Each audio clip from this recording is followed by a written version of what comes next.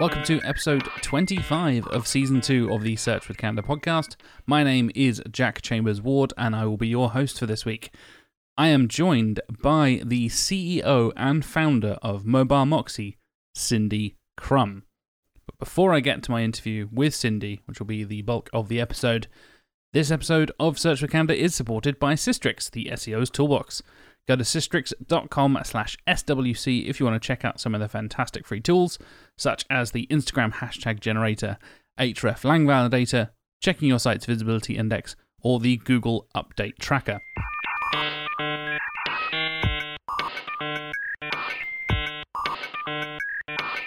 As well as their fantastic free tools and their premium features we've talked about on the show as well, Sistrix do a fantastic job of their newsletters. I'm going to highlight the TrendWatch newsletter this week and talk about the latest 2 editions, essentially, of this newsletter. One available for free on their blog if you go to sistrix.com/trends, and one which is available in the newsletter, which is delivered directly to your inbox every month. Let's start with the monthly newsletter one, shall we? And we'll dive straight into a couple of topics covered here in TrendWatch. Talking about wedding guest dresses, and unsurprising to many, I'm sure, weddings have been very big this summer. After essentially the world being closed for 2 years, suddenly, me myself included, I got married in May this year. Suddenly everyone is searching for wedding dresses, and wedding guest dresses specifically is the traffic trend we're going to look at here. And before you ask, this is the kind of dresses you should be wearing as a wedding guest going to somebody else's wedding. It's estimated that this year, 2022, will be the busiest wedding season in 40 years. And like I said, I already contributed to that a few weeks ago myself, so I'm part of this trend. I don't know, plenty of people who were attending my wedding will be looking for this sort of thing as well. So yeah, if you want to dive into some stats and have a look at trends and the significant peaks pretty much every summer when it comes to people searching for wedding guest dresses, that is one of the trends highlighted in the most recent TrendWatch newsletter. And kind of related, because I was talking to my wife about this the other day, is the brand The Ordinary, which is a skincare company out of Toronto in Canada. They are kind of trying to do something a bit different. They have a very kind of clear branding style, and they go for this really minimalist black and white, no BS style. And I think that's really what kind of drew my wife to that brand in particular. We try and avoid a lot of that kind of upselling marketing stuff you see so much in cosmetics and skincare and stuff like that. And I think my wife has done a fantastic job of seeking out this brand called The Ordinary and really looking at what separates them out. They really focus on a couple of the active, potent ingredients. Get rid of all the buzzwords, get rid of all the fancy marketing stuff, and really focus on why it's effective. And it's that kind of no fluff approach that I think is what separates them from so many other brands in the skincare industry in general. And it ends up being really good value for money, at least according to my wife. Again, we're not sponsored by The Ordinary, just giving you the anecdotal evidence here from my wife. And they're an interesting one because they focus on the active ingredients. They're able to get those much more cheaply without the extra kind of, markup on the price. You then get access to that active ingredient at a kind of much cheaper rate in general, rather than stuff that doesn't actually affect your skin. And the reviews from my wife have been really fantastic over the last sort of year or so. And yeah, there's been a massive, massive spike in interest about August last year, as you can see if you have a look at TrendWatch.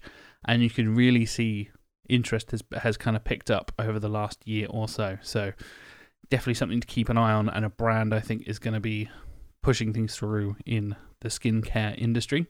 Next up, we're going to dive into some UK data for people searching for holidays as well. And this is available, as I said, if you go to the Sistrix blog. If you go to sistrix.com/blog, you can find it there.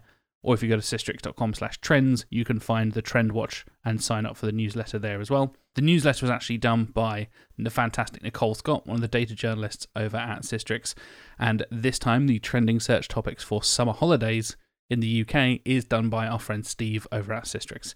So looking at holiday insurance, looking at travel insurance, even branded terms such as like EasyJet holidays, Disneyland Paris, similar to the wedding guest dresses we just talked about, there is a noticeable, very, very noticeable trend towards people searching for this as the world is opening back up and travel is now more available and all that kind of stuff, as you would expect. So if you want to have a look into some holiday-based things and you've got a client or you've got a website yourself that deals with this kind of thing, it's worth keeping an eye on this kind of stuff. And you can do that by subscribing to the monthly TrendWatch newsletter by going to sistrix.com/trends.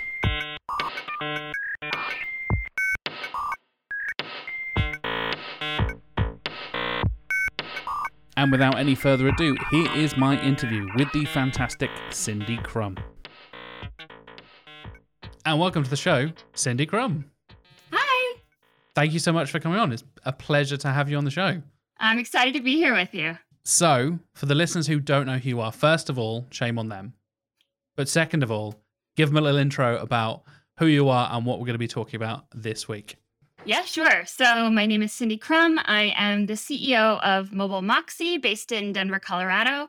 We are a consultancy as well as a toolset company. We have the first mobile-oriented SEO toolset out there, I would say, that's kind of comprehensive and in my mind, giving more realistic data than a lot of the tools that people use every day.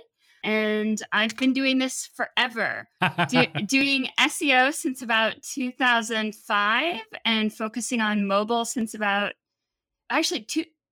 SEO since 2003, focusing on mobile since 2005, and running this company since 2008. Wow. I know. Yeah. We had some high numbers to it. We had Catherine Wattier on a few weeks ago, and she was like 17 years in SEO. So 2005 was the cutoff point. I think you might have had her beat. Back in the day, there wasn't a whole lot. You just subscribed to Jill Whalen's newsletter and read it every Wednesday, and then you did stuff that she said. And that was back in the day where they didn't separate PPC from SEO as much. It was all just merged into one sort of digital marketing bubble. Yeah, well, it's all just showing up in Google, however. So we're going to dive into some mobile SEO stuff in various forms, but I kind of want to start off with, let's start with the real basics. So You specializing in SEO and going into mobile SEO specifically, what encouraged you to do that, and what is mobile SEO and how much has that grown, since you've been doing it for so long, basically before smartphones, which is a fascinating concept. And the early days of those horrible little scrolling, I remember those days. I'm old enough to remember those days, unfortunately. Yeah. So I started talking about mobile SEO because I noticed that it was different and the rankings were different. And I had switched jobs from a job that I was very unhappy at to a job and I was overworked to a job where they didn't have enough for me to do, and they were paying me and treating me much better. And so I felt the need to do something to thank them. And they had given me such a raise that I went and got a new phone. And with my new phone, I had been testing the searches and saying, hey, these rankings are different. And so I started trying to figure out, why are they different? And then reading mobile development blogs and applying what I knew of SEO to the mobile development and saying, hey, they're doing bad stuff. We know that what they're doing is bad for SEO. Maybe that's why the rankings are different. And everyone at the time, and not as much today, but at the time, people were just rehashing the same SEO articles over and over again. At the time, it was a lot of title tags and meta descriptions. That's still true in 2022. Keyword research. It's a little bit more away from the title tags, but it's still very similar. And I wanted to write something that hadn't been written before. What's the point to me? I don't know. I didn't get excited by writing something that's already been written 100 times. So I started writing about what I was finding in the research that I was doing. And then there was a conference that wanted someone to talk about mobile SEO. And so I submitted myself and said, I've been doing this research. I haven't actually done it for a client, but I can tell you what I've found. And they said, yeah, good enough. And then that conference still ended up getting canceled, but I got bumped to a bigger show. which was exciting. And then it just so happened that my very first talk in the industry ever, Danny Sullivan was the moderator.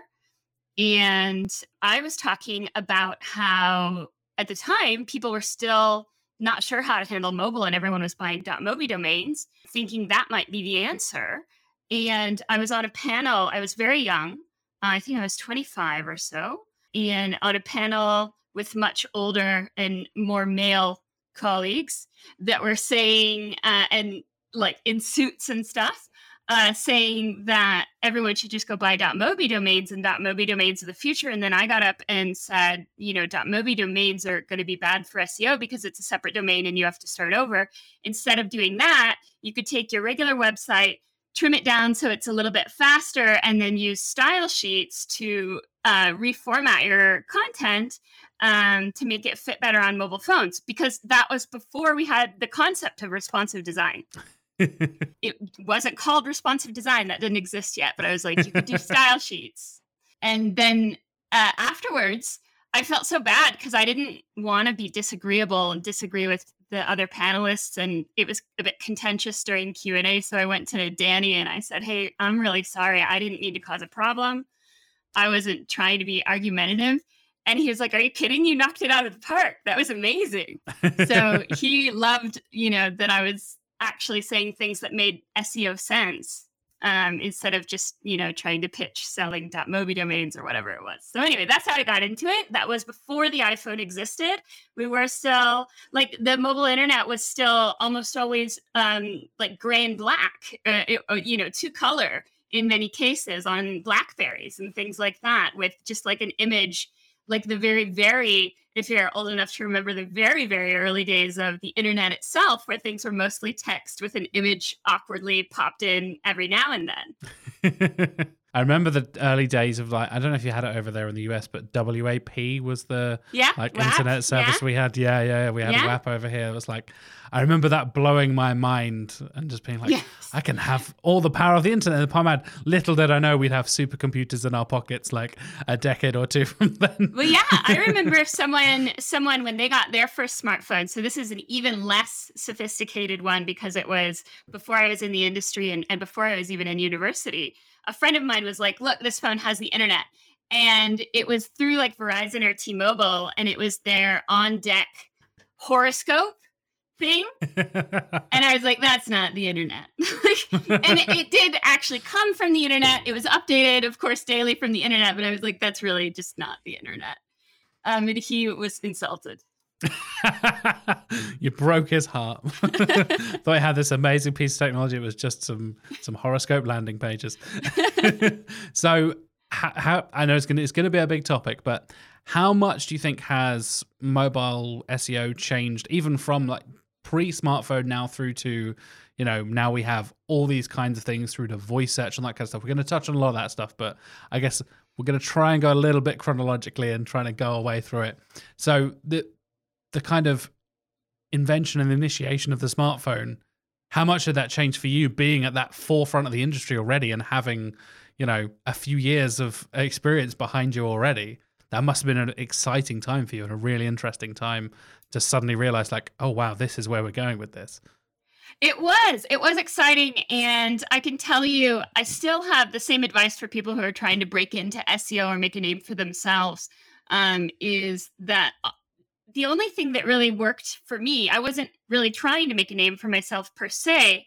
I just found something interesting that no one was talking about. And I took a chance and started talking about it. And I didn't know if everyone was going to gang up on me and say, no, you're wrong, you're an idiot. Because they very well could have. I was just researching and I'm like, this is what I found. But luckily, people agreed with my perspective. And it just took being a little bit of brave and saying what I thought.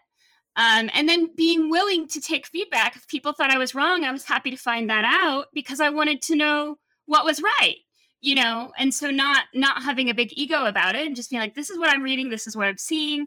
That's fascinating, and if anyone disagreed, say, that's great. Tell me more. I want to learn.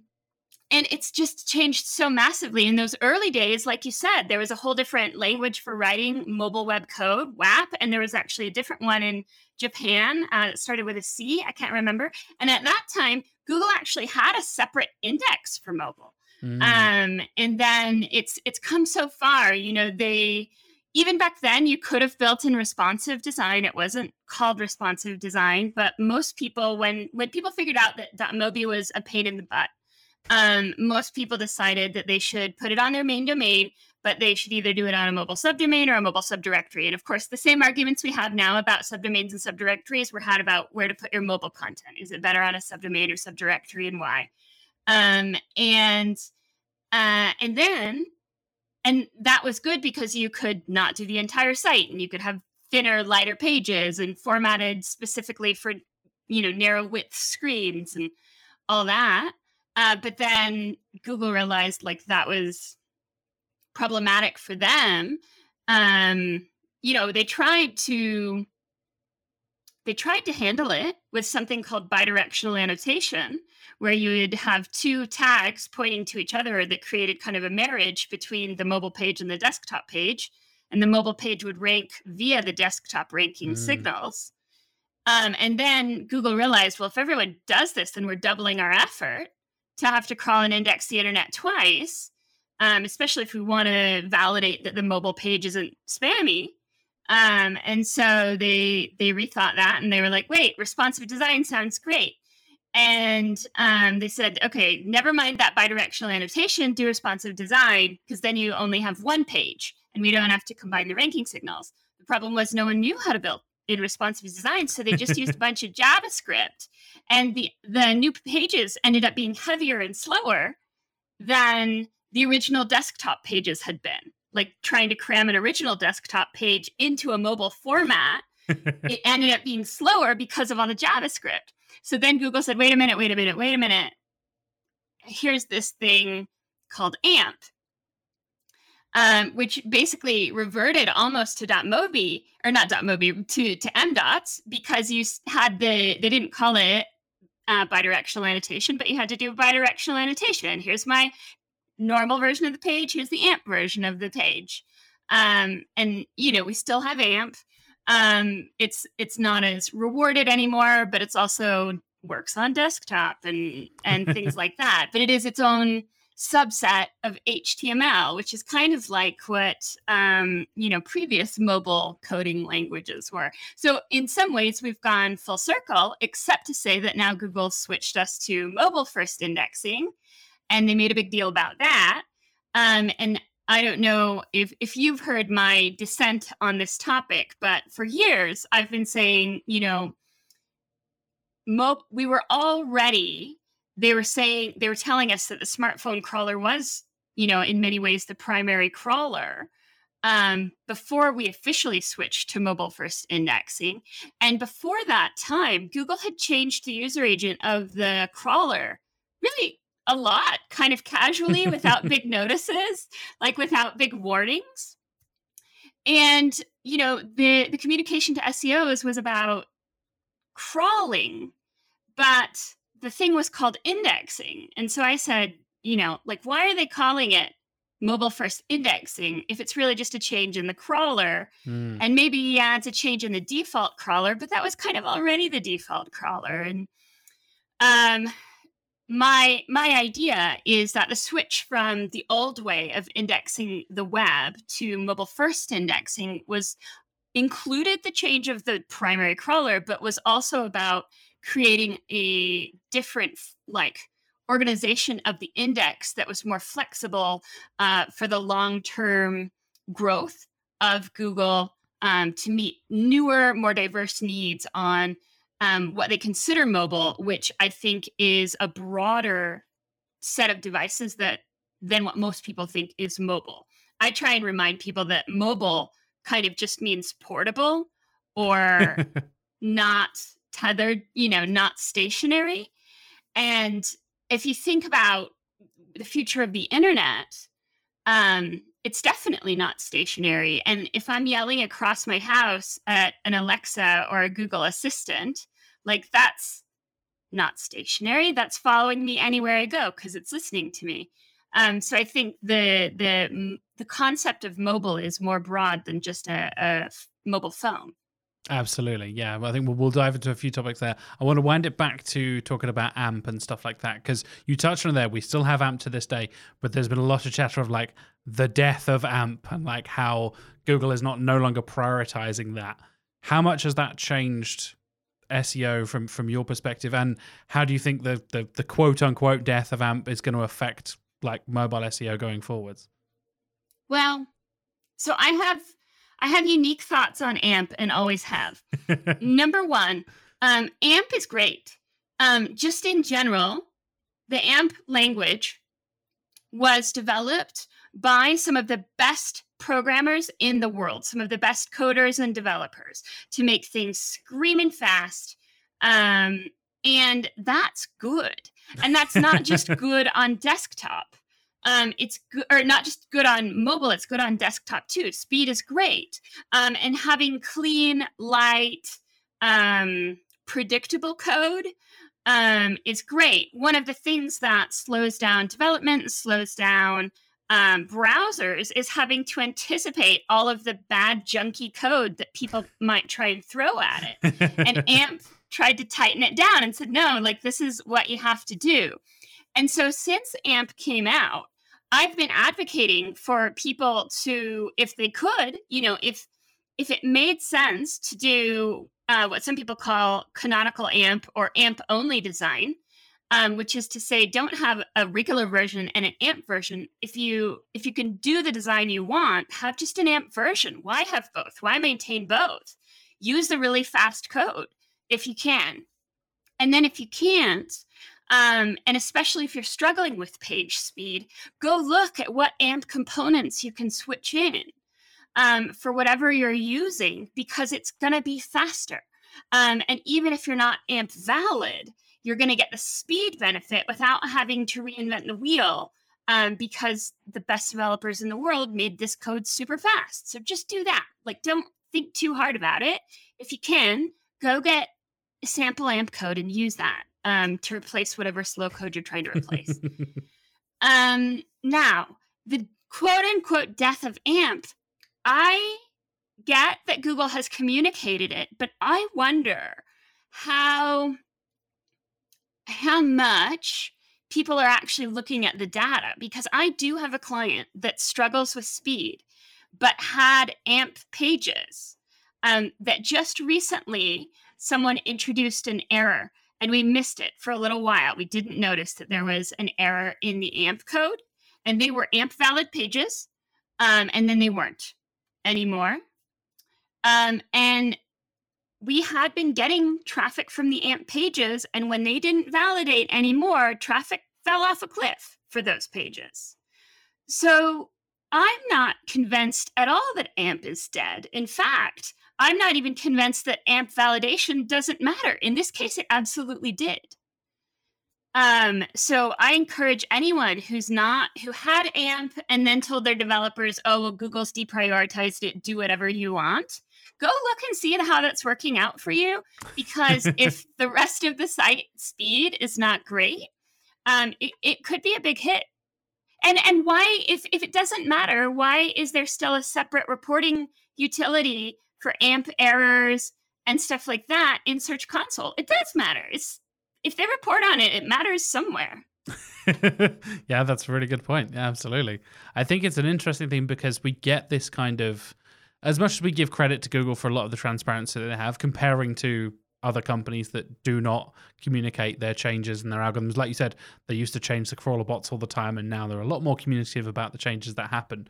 But I think this kind of, like, even in my show notes that I sent over to you beforehand, like the quote-unquote death of AMP has really kind of almost been blown out of proportion and really kind of misunderstood and miscommunicated. I don't know, maybe. Maybe what I'm experiencing is a unique experience, and that website's page code is just that slow and no one else is struggling like that, but I doubt it. I've seen a lot of slow websites. I don't know. Has that been your experience? Are you looking at stuff like that day to day? Have you witnessed anything like that?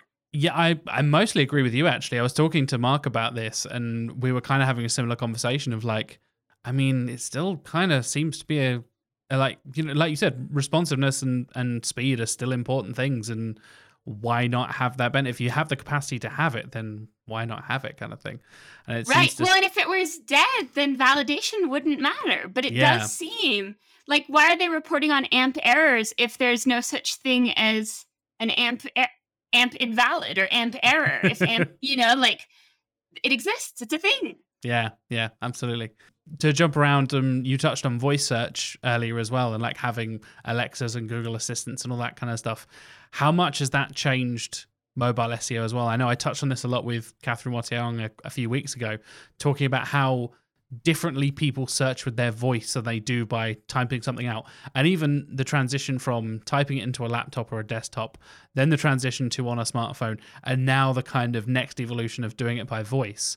How much do you see across those kind of different sides of people searching and the ways people are searching through different mobile devices? Like you said, anything that's portable is essential mobile these days. So there's many different ways. And it sounds like it's the obvious thing of like, oh yeah, smartphone is mobile SEO, but it actually encompasses a much wider thing. Do you see a lot of differences between those things from your experience? Well, I see a lot of SEOs kind of talking badly about voice search and lots of jokes about the year of voice or whatever. And there were lots of jokes about the year of mobile. And look where that's landed us. Like every year is supposed to be the year of mobile. And then people would joke and say, but it hasn't happened yet. Well, yeah, like stuff like that. There's this S curve of technology adoption where things are really, really, really slow until it gets so user-friendly and perfect that there's no reason to not adopt it. And then it skyrockets, right? And that's how mobile search was. And that's how MP3s were. That's how every technology goes. There are early adopters, and the early adopters suffer with some kind of janky stuff for a while. And then they fine tune it and refine it. And that to the point where it's usable enough for everyone, and then everyone does it. And I think that it's easy to forget that we have to go through those years. And also, I think it's easy to forget that early searches on the quote unquote internet, my friend's horoscope thing was the internet, and it was a sucky internet. It wasn't a good internet, but it got there eventually. And so I think that that's kind of similar with voice search, and SEOs say, well, if you ask your voice assistant the weather today, that's not a search. Absolutely it is. It's not a search that they can keyword research as well for. That's the difference. You have to broaden your understanding of what it is to search, because if let's say I yell at my assistant that I want to play Despacito, it has to know that that's not a movie, it's a song, and it has to have the archive.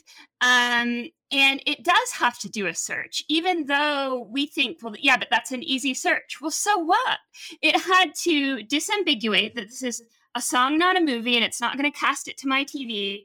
It's going to play it as audio, and it's going to pick the right version, because maybe there have been, 200 people knocking it off on YouTube. Yeah, I've experienced that before, where you ask it to play a song and it's like, here's the cover from 15 years later by some band you've never heard of. And I'm like, thanks, Google. That's not what I wanted at all. Yeah, exactly. So they can get it wrong, but we take for granted that they don't. They get it right most of the time. Yeah, you assume it's so simple, right? Yeah. Yeah, and so it is a search, even if you think it's an easy search. It's not as easy. And asking about the weather, that implies that they know where you are.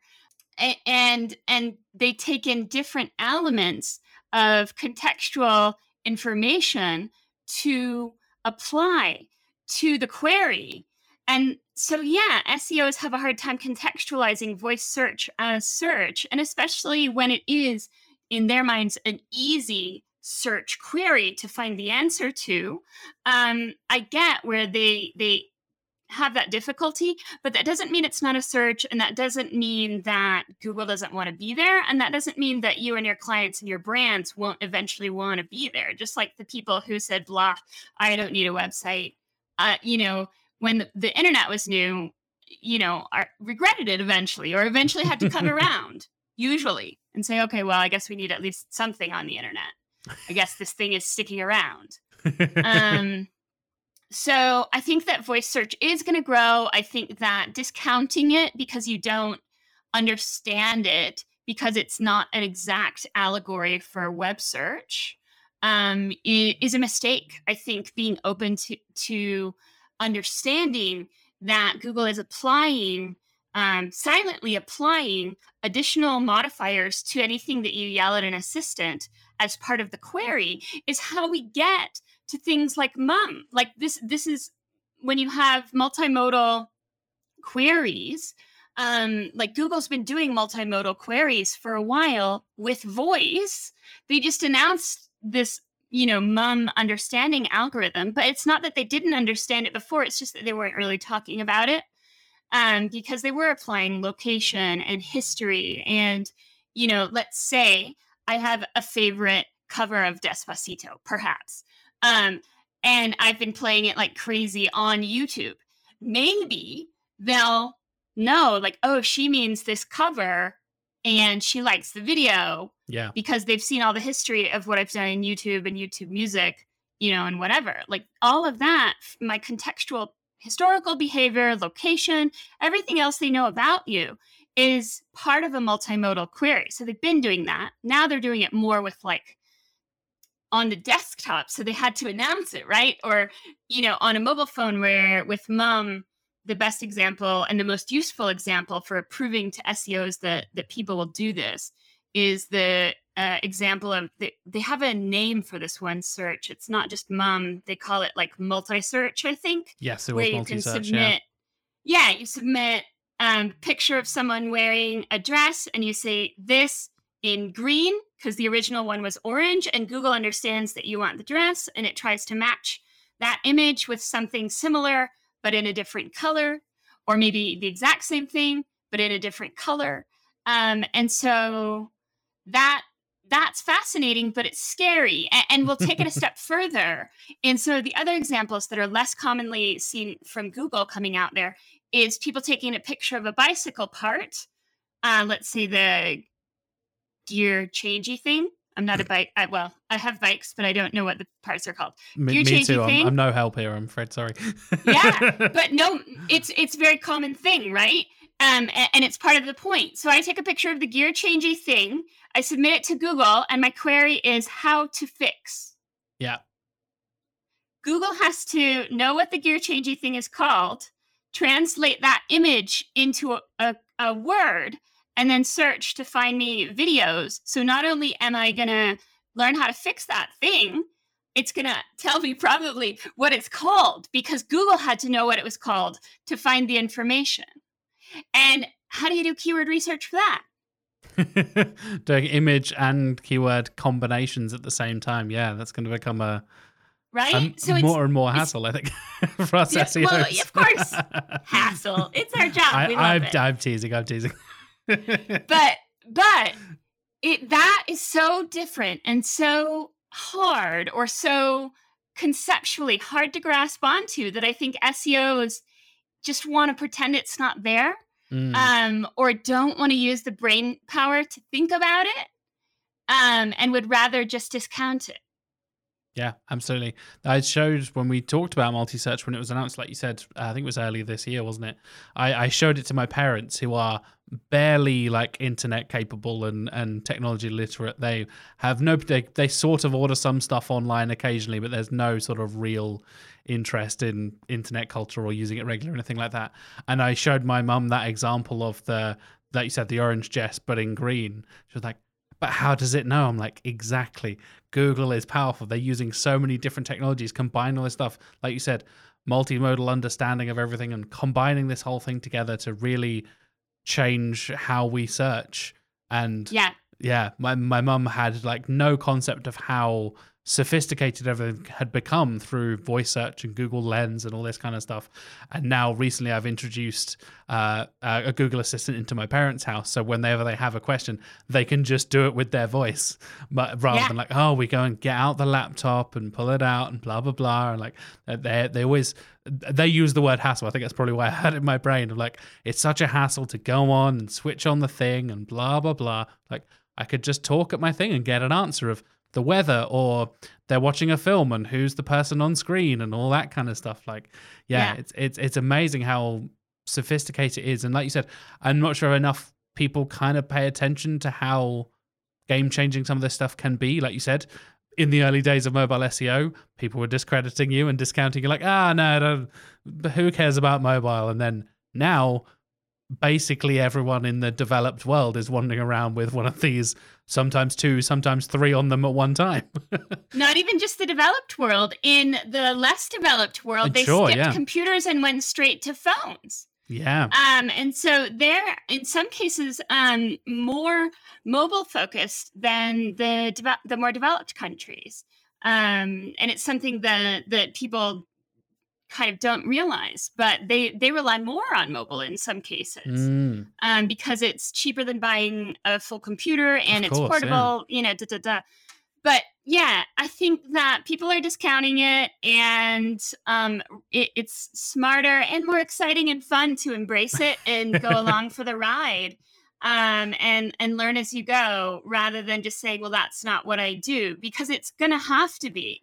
Adapt or die. Yeah. And especially in technology, and especially with SEO, the stuff that is going to work for a long time, but it's not going to be cutting edge or innovative, and it's going to be more and more mainstream, and there's going to be a race to the bottom in terms of what you can charge, and there's going to be more and more automation for what is easy and rote, and what we've been doing for years.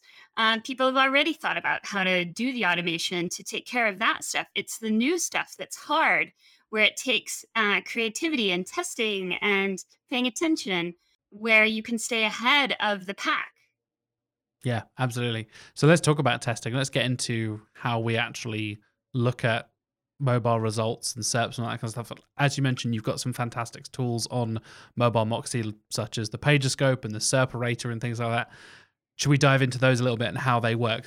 I've been using the Serperator for a while now. I credit to you and how fascinating and interesting that is, and how it's able to kind of give realistic results so quickly. For the listeners who don't know. Sorry, I love that you've been using it, and I appreciate you mentioning it. And it's not realistic results as much as it is real results. Google thinks we're phones because we pass all the same information that a phone would. So a lot of SEO tools work by using APIs that Google has said. They intentionally make the APIs a little bit wrong.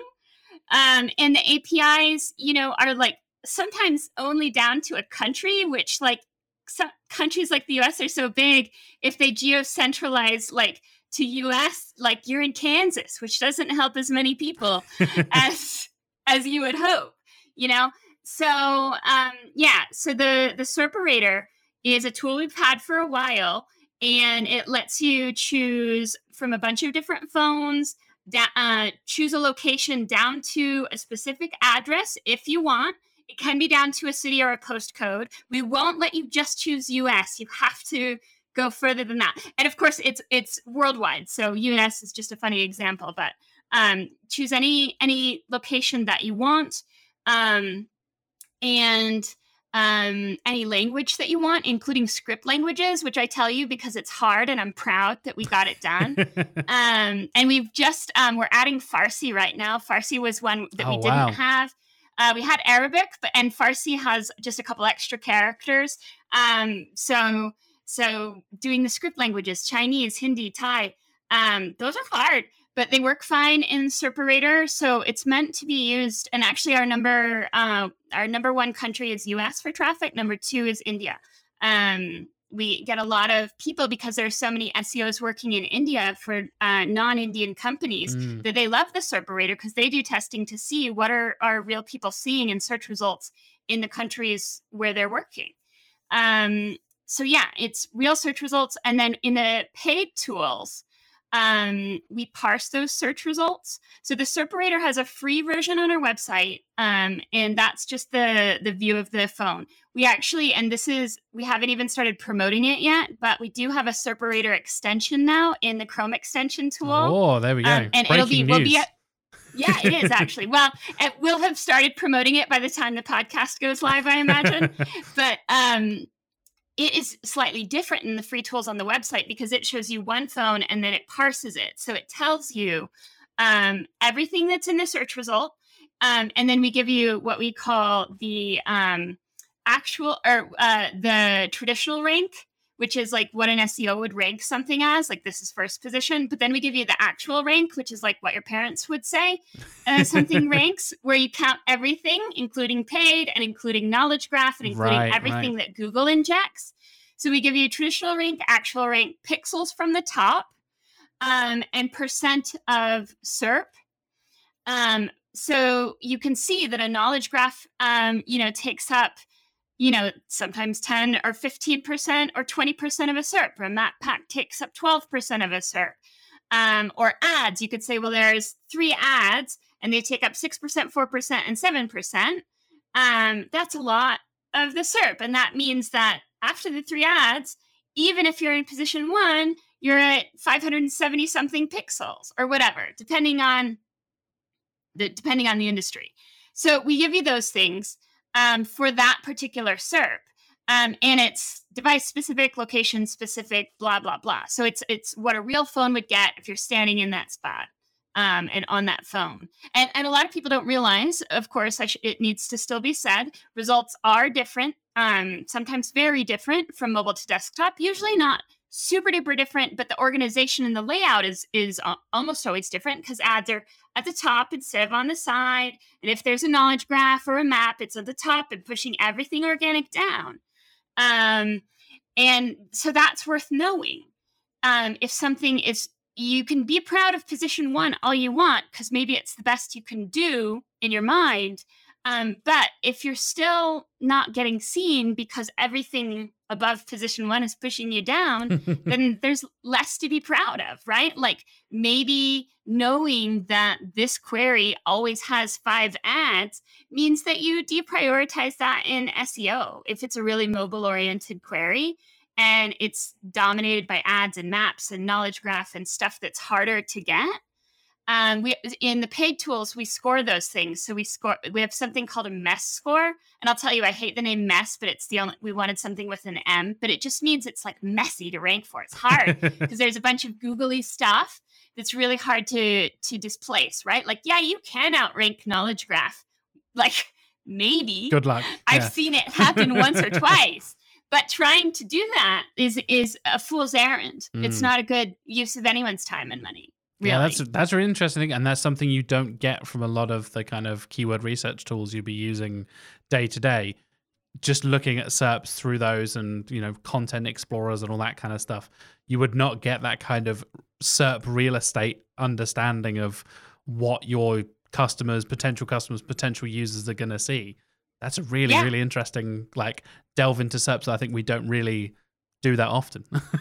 Well, and I think it's more and more important. And I think that even if Google isn't intentionally being nefarious, they are not actively reporting on all of the stuff that they've started injecting into the search results, especially mobile search results. And that's why I thought it was really important to have the traditional rank and the actual rank and the pixel height, because position 1 is almost meaningless if you're below a lot of stuff. And the stuff that Google puts in is usually more colorful, more pictures, more interactive. They're expanders. And it's keeping people's attention much more than a blue link. Even if your blue link has some schema, like you're hard pressed to compete with People Also Ask, where the user doesn't even have to get to another website and wait for it to load. They can just get the answer that they want. And really, that's what users are searching for. They're not searching to click to your website for the most part. They just want what they want. Yeah, absolutely. I know that's been very controversial for a lot of SEOs. The fact that Google is kind of taking content that has been written onto the SERPs, and you're never getting that click through to your site. Right. You're never actually getting that. They're able to deliver the content that you've poured your blood, sweat, and tears into, and then delivering it essentially for free onto the SERPs there as well. Well, so here's an interesting point that I think is relevant to keep in mind is I imagine you saw a couple months ago when the knowledge graph for London switched from being credited to Wikipedia to being credited to Google. And so Google used their own AI to rewrite what they knew about London, presumably from Wikipedia and other sources. Mm-hmm. And I think that there's a reason they're doing that. Number one, Google has the capacity. They're good at AI. That's what, that's a strong suit for them. But number two, they want to get out of any of these intellectual property disputes and lawsuits in the EU and around the world that are from people who are mad that their content is being lifted. So Google's like, no worries, we're not going to lift your content. We'll read your content and learn from your content and rewrite it. And so expect more of that, because this is, when we think about Google as a business, what can they do to protect their interests? Well, they can stop doing things that piss people off and that cause lawsuits. Yeah, absolutely. I think that's a big factor of why we're seeing GA4 and that announcement coming through, and as you mentioned, the EU and GDPR and this whole kind of privacy and data issues we're seeing globally at this point now. But yeah, I think Google is definitely moving towards that, as you said, kind of protecting their interests and protecting themselves.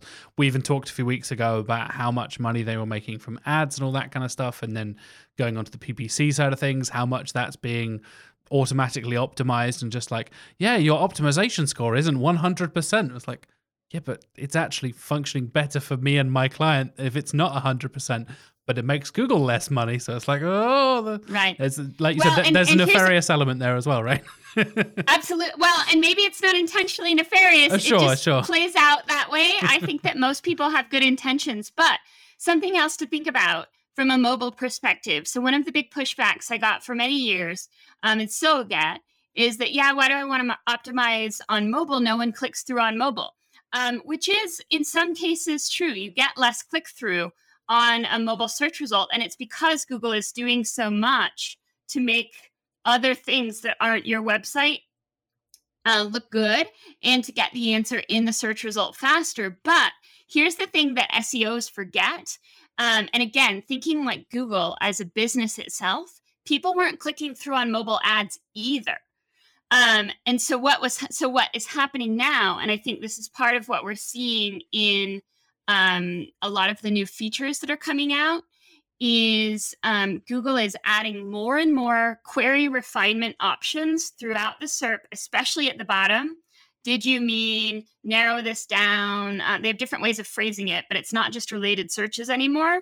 And sometimes you can get a 3-pack of like, did you mean this? What if you search, other people search for this next? Like just all of these suggested new searches, but also same with disambiguation and related topics in the knowledge graph. When you click on any of those many things that are like a query refinement, all it does is launch a new search result where they can put more ads. So give the user more opportunity to click on their ads, because people weren't clicking on their mobile ads either. Just like people weren't clicking as much on mobile websites, they weren't clicking as much on mobile ads. So Google's trying now to show more mobile ads from what's perceived as one query, even though it's kind of a path or a query journey, if you will. And they talk about that in MUM too. I think that that's somewhat related to MUM, is this query journey concept. And when people are on that path, they think, well, I searched for this. Well, you actually, you did a search for this, and then it opened another search for that, and you eventually got where you were going, but it wasn't just one query. And Google loves that. That's giving them more data, right? That's like we said, that's more data and more opportunities for people to click so that they can charge for an ad. Exactly. Which is the end of the day, like we said, Google is a business, so that's kind of the be all and end all. Unfortunately, at the end of the day, something you briefly touched on there as well. I think interestingly, talking about like attributing mobile traffic, and again, I touched on this with Catherine a couple of times as well. Like, there is basically no way to accurately measure voice search as far as there's no like view or property in analytics or search console that you're able to actually get your voice search data reliably there. And I know there's been a lot of issues with attributing app clicks coming through to and being misinterpreted and misattributed to direct traffic instead of actually coming through and all that kind of stuff. Have you experienced that kind of shifting as we're seeing more people using apps for stuff? You get the kind of like in-app browser thing that I absolutely hate, that drives me nuts, where I've got all my my usual stuff saved on my mobile browser, and then it opens in the Facebook browser. So I'm like, go away, Facebook, I don't want to see that. How do you think that affects? Again, I guess that's kind of the opposite side of it, right? They're trying to keep users in their ecosystem in the same way that Google is doing it for the SERPs, I guess. Right. Well, and Facebook wants to track what you're reading and what you're looking at in that article that you've clicked on too. Yeah. So it's interesting.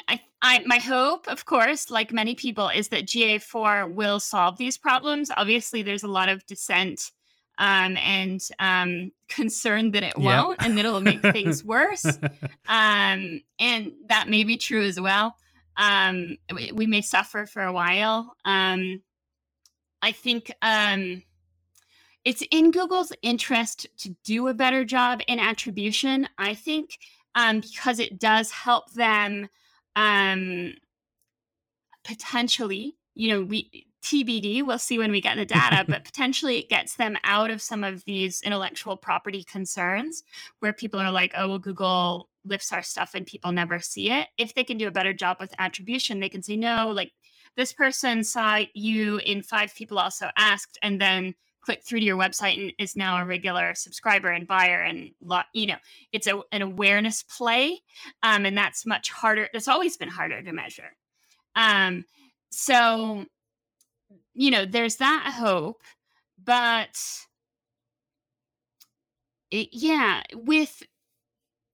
it's another thing to say, like with the Facebook browser, yes, that's a bad experience. And it used to be much worse, actually.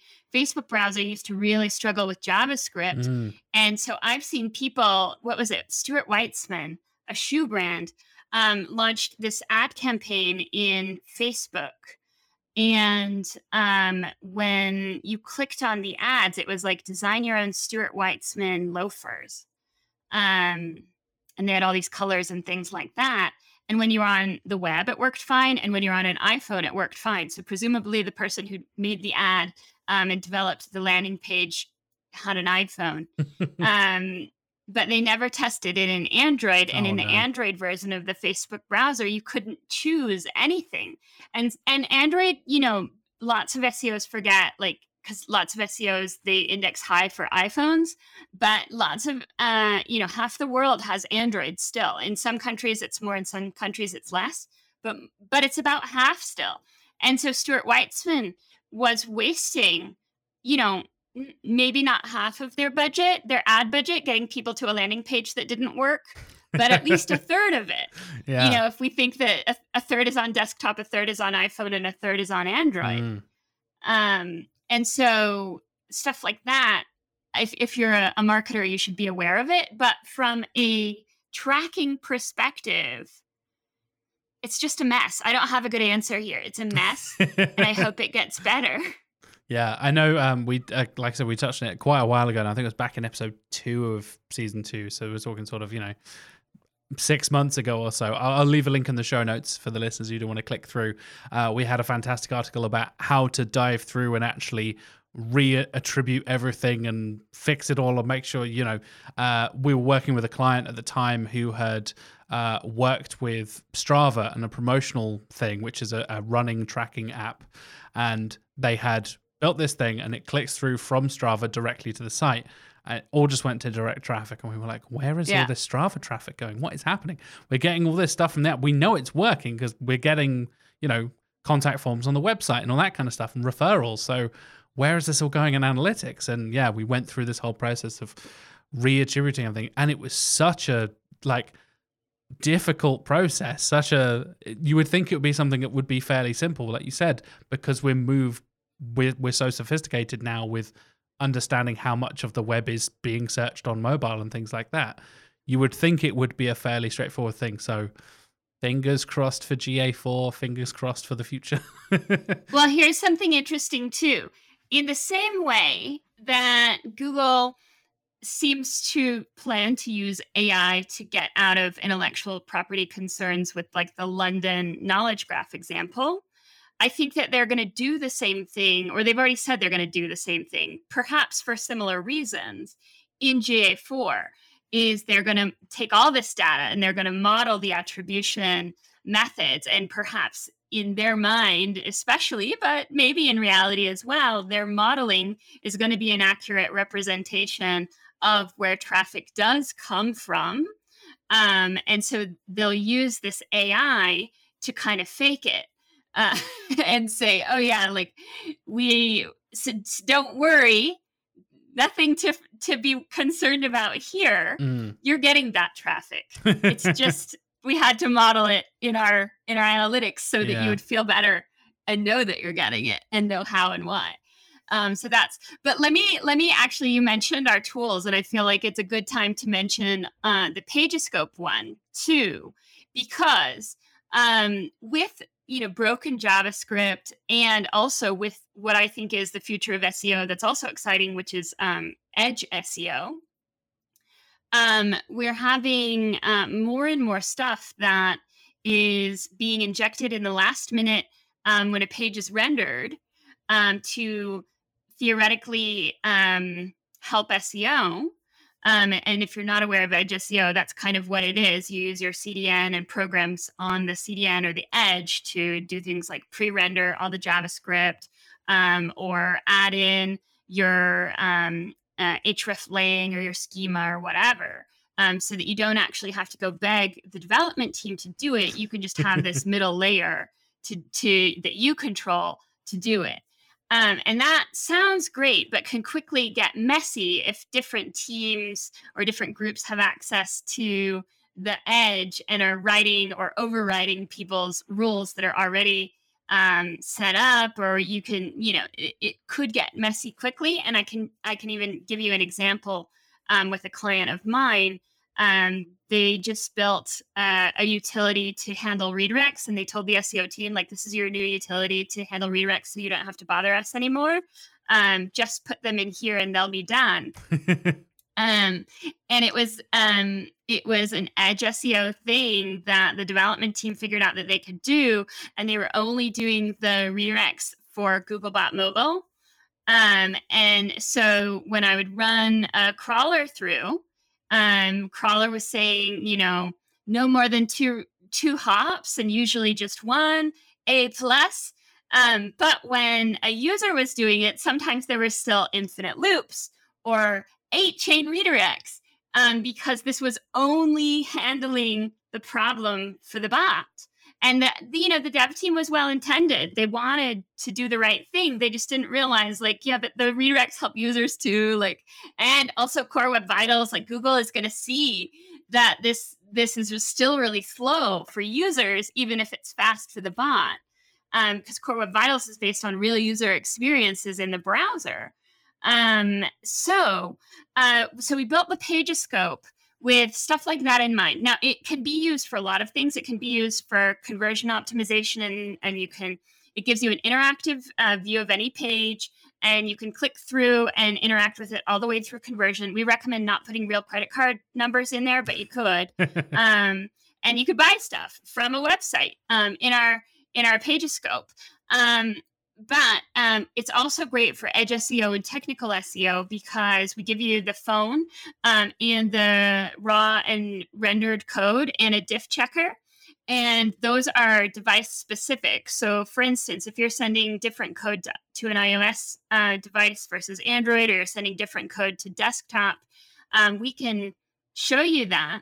And in the paid tools soon, you're going to be able to diff check not just for one page on one device, but diff check this page from mobile to desktop rendered, or from mobile to desktop unrendered, or from today rendered and 3 weeks ago rendered. Oh, so amazing. It's great for, hey, this page template is falling off a cliff and we don't remember changing anything, what changed? We can go back and grab the code and compare today to when it worked well and say, oh, they lost the schema. How did that happen? You know? So that's all handy. And that's what you get. So we have the free version, and there's a Pagescope plugin in the store as well. And those you get 10 free tries a day, which for most people is enough. Like, you don't need more than that. But if you want to track things over time and capture it, then that's when we make you pay. But it's useful because one of the main things that I've seen when I go into offices, and I go and evangelize mobile SEO, is people will sit while I'm talking and just do searches on their phone. And the minute they get a break, they hold their phone up to their neighbor and say, when did this happen? And it's something that's popped into a mobile search result that, since they're testing and doing all their work from a desktop, they hadn't looked at a mobile result, and Google's added a knowledge graph or a map pack or an app pack or something that they didn't know was there that was pushing them down. And so that's the reason we created the paid versions of the tools. And we call the ones that track history the datalyzers. So there's a page datalyzer and a SERP datalyzer, because we grab that and we still parse it all and then let you see, what changed. Oh, well, now your position 1 ranking, you've had position 1 ranking the whole time, but now it's at 800 pixels, or now it's only 3% of the SERP when it was 5% of the SERP, or whatever. So you get to see over time and answer attribution questions that usually with regular SEO tools have been left to the ether. Because, like, how do you answer when did this happen? Nobody knows, because no one else is taking history of the so it could have, and you just hope, and you're like, oh, see that drop? That's when that happened, and you're just like, you just assert it, but you don't have any proof. You go to Search Console and you're like, oh, this it dropped off right here 3 weeks ago. Yeah. That's when probably they introduced that, but you don't have proof. You're just guessing. So this makes it a bit more reliable, so that you can feel better about saying, oh, well, that's when that dropped off. Amazing. Well, listeners, if you're going to check that stuff out, like I said, links in the show notes for Mobile Moxie and all of the free tools, and the list for all the paid and pricing and all that kind of stuff as well. That is pretty much all the time we've got this week. So, Cindy, how can people find you on Twitter, on the rest of the internet, across various social medias and things like that? Yeah, Twitter is 100% the way to reach me. Email, LinkedIn are all kind of a mess. I do respond to emails, but it's safer on Twitter. There's less spam there so far. So yeah, Suzzicks, SUZZICKS on Twitter, or the Mobile Moxie account. I'm in there a lot too. I have other people in there. But you'll get help. That's the best place. And then also, if you think I'm interesting, we have a whole YouTube channel of me doing all the talks that I've done in the past couple of years. I also put on YouTube. So you can get more interesting tidbits there. Excellent stuff. Fantastic. Well, thank you very much for joining me. It's been an absolute pleasure, and I've learned a lot this week.